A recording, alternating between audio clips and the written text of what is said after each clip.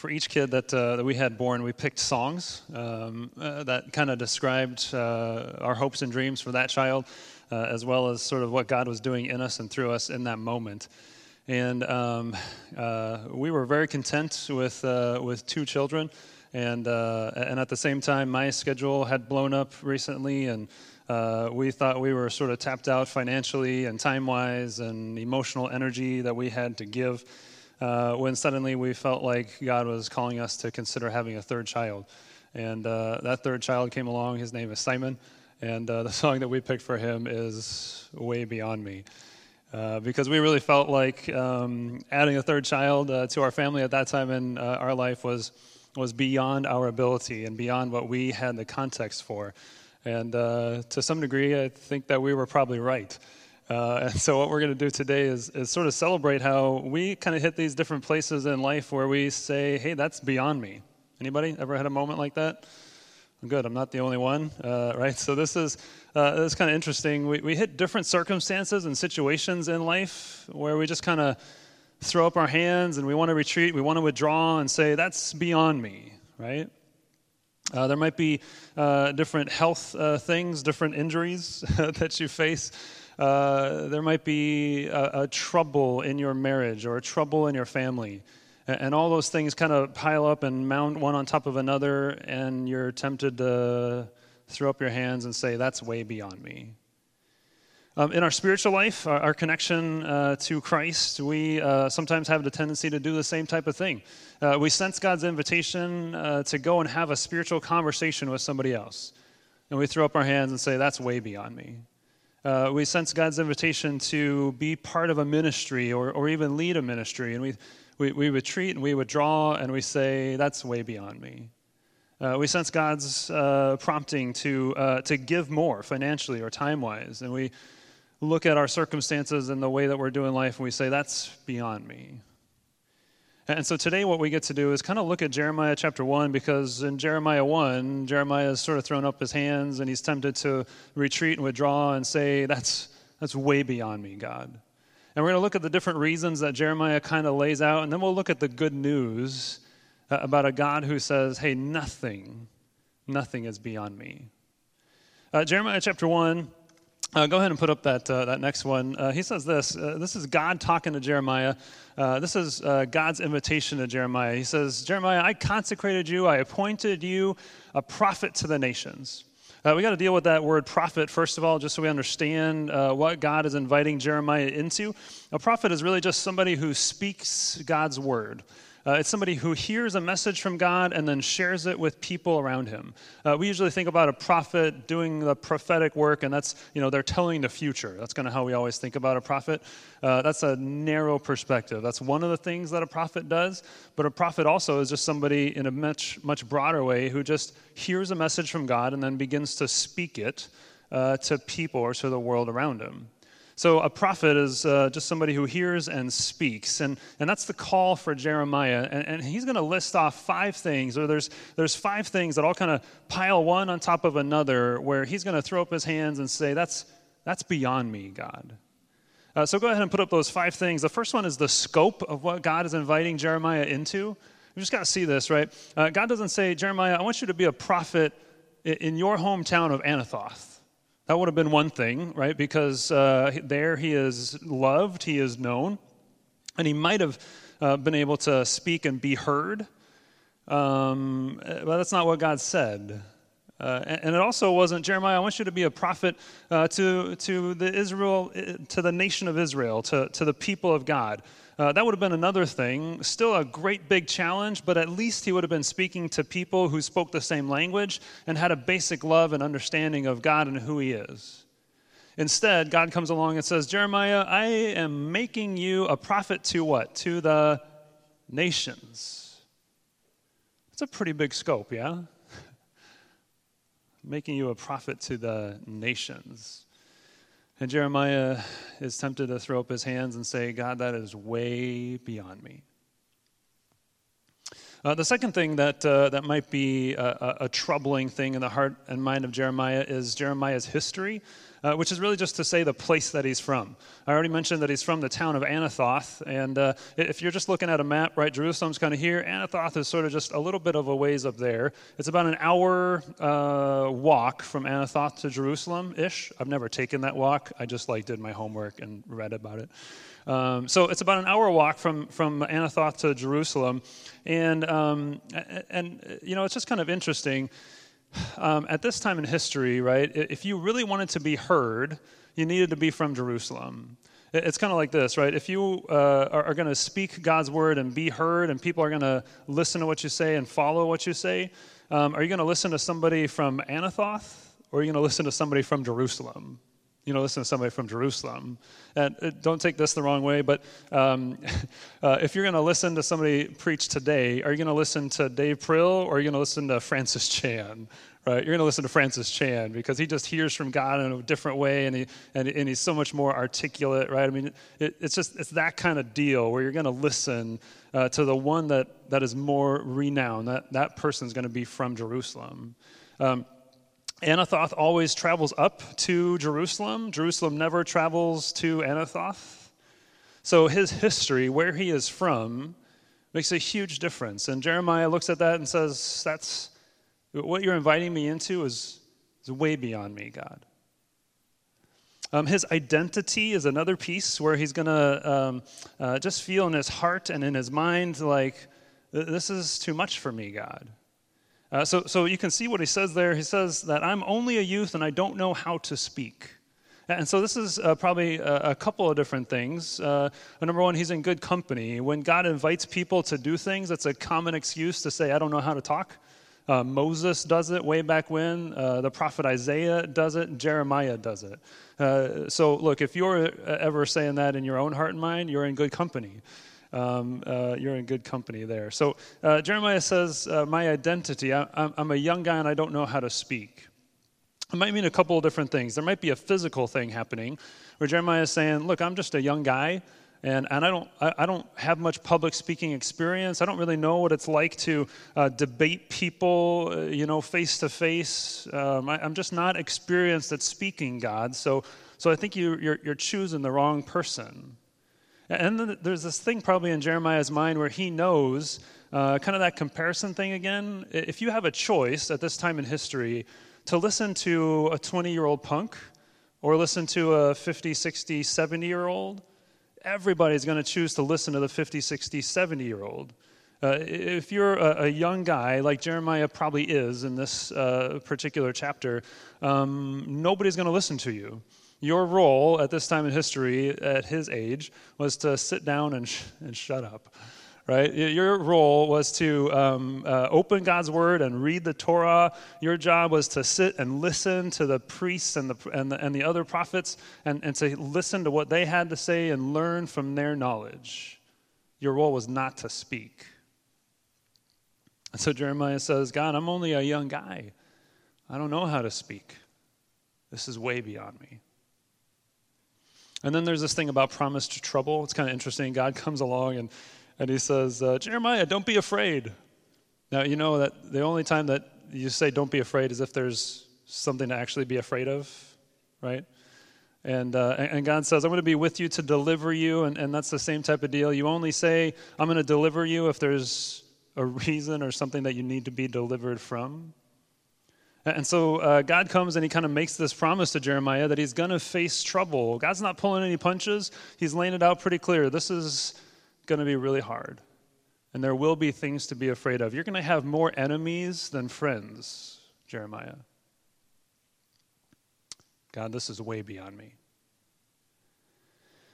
And then there's this uncomfortable work. It's down in verses 9 and 10. And Jeremiah's primary work is to pluck up and to break down, to destroy and to overthrow.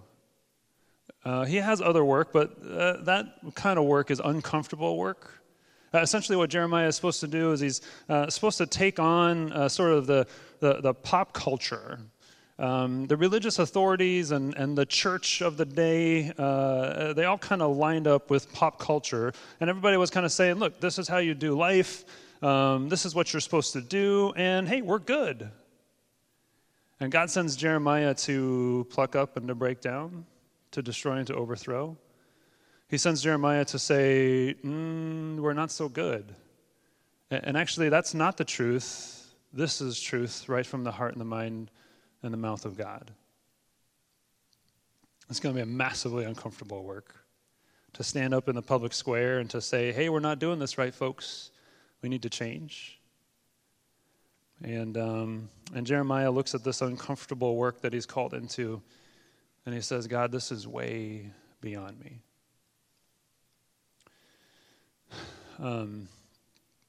So again, right, it's kind of interesting to consider the different things. I mean, maybe which one of those things kind of pulls at your heart the most? Which excuse maybe you use most often?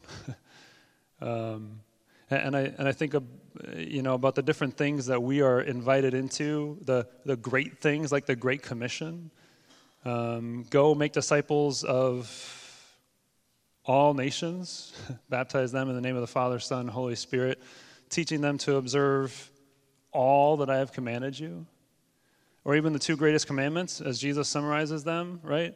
Love the Lord your God with all your heart, all your soul, and all your mind. And love your neighbor as much as you love yourself. And we look at those things, and I don't know about you, but I kind of have this feeling of like, that's beyond me, God. Or we think about the process of making disciples that make disciples. I don't know how to make a disciple. Maybe we even just consider, God's invitation to live a balanced life, where we're balancing rest and work. And we feel like our life circumstances just don't allow for that right now. I'm not very good at that resting thing. That's way beyond me, God. Just so many things in life where we kind of look at what God is inviting us into, and we just kind of have this approach that naturally says, that's beyond me. So it's super awesome this morning, and just see this, right? It's super amazing when we consider like who Jeremiah is and what he says about himself, how he might feel about himself.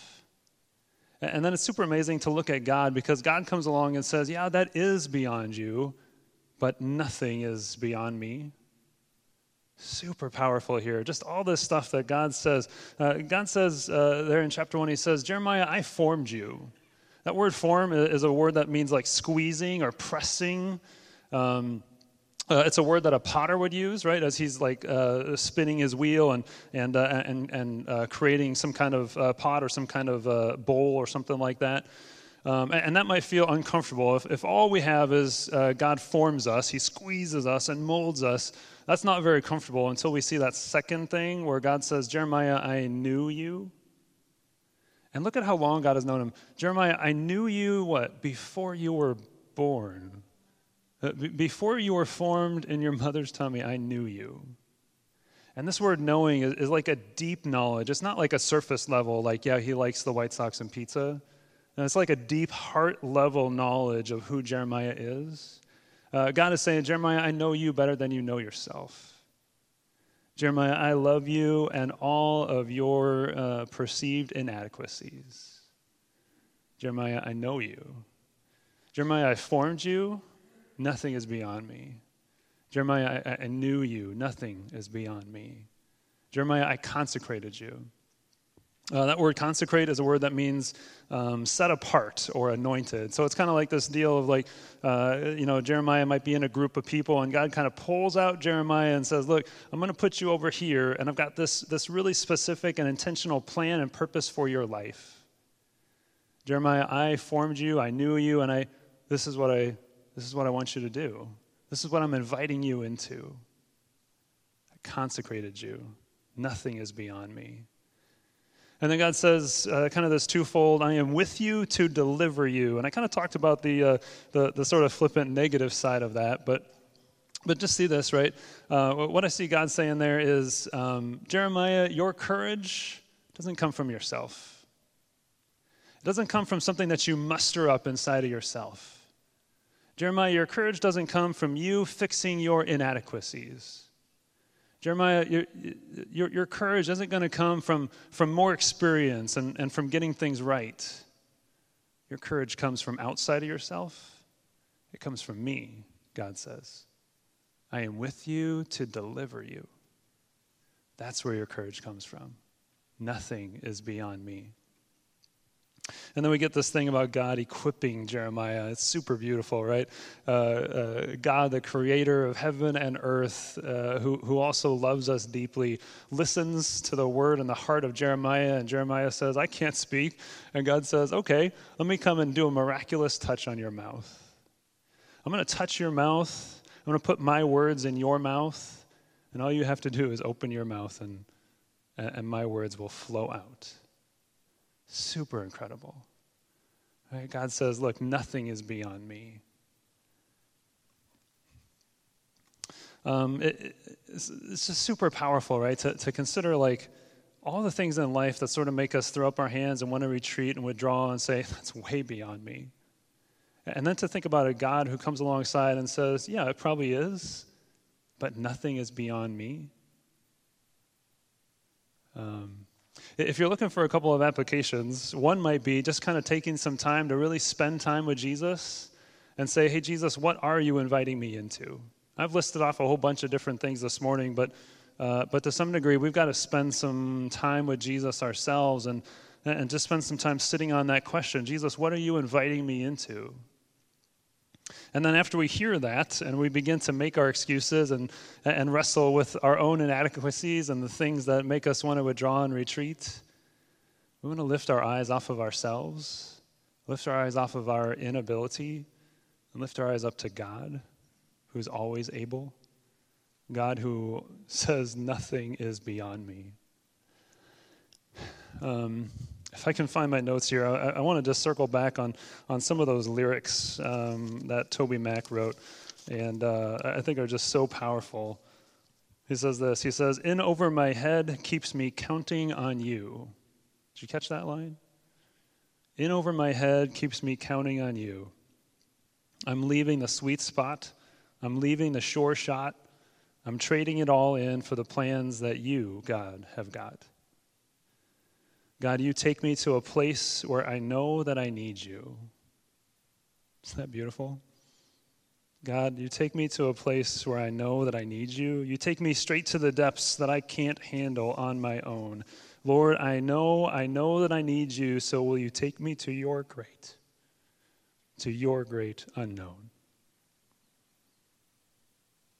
You're totally right to say this is way beyond me.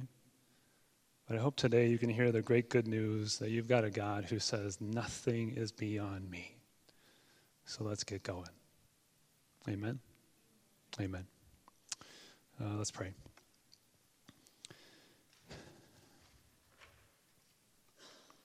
Lord Jesus,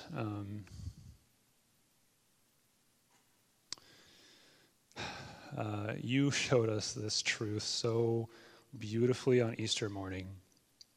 It seemed like there was just one thing that was beyond you. It seemed like Satan and death and sin had won. And then you walked out of that tomb and you showed us without a doubt nothing is beyond you. And so will you please open up our hearts and our minds? Will you speak clearly to us and show us what you're inviting us into? Will you give us that courage that we can't muster up on our own, that courage that doesn't come from ourselves, that courage that comes really only from you. Will you lift our eyes off of ourselves and our own inability and just help us to see you as a God who's completely able. And if our feet are stuck, oh man, will you just give us the energy and the strength to put one foot in front of another and to trust you each step along the way. In the name of Jesus, all God's people said, amen.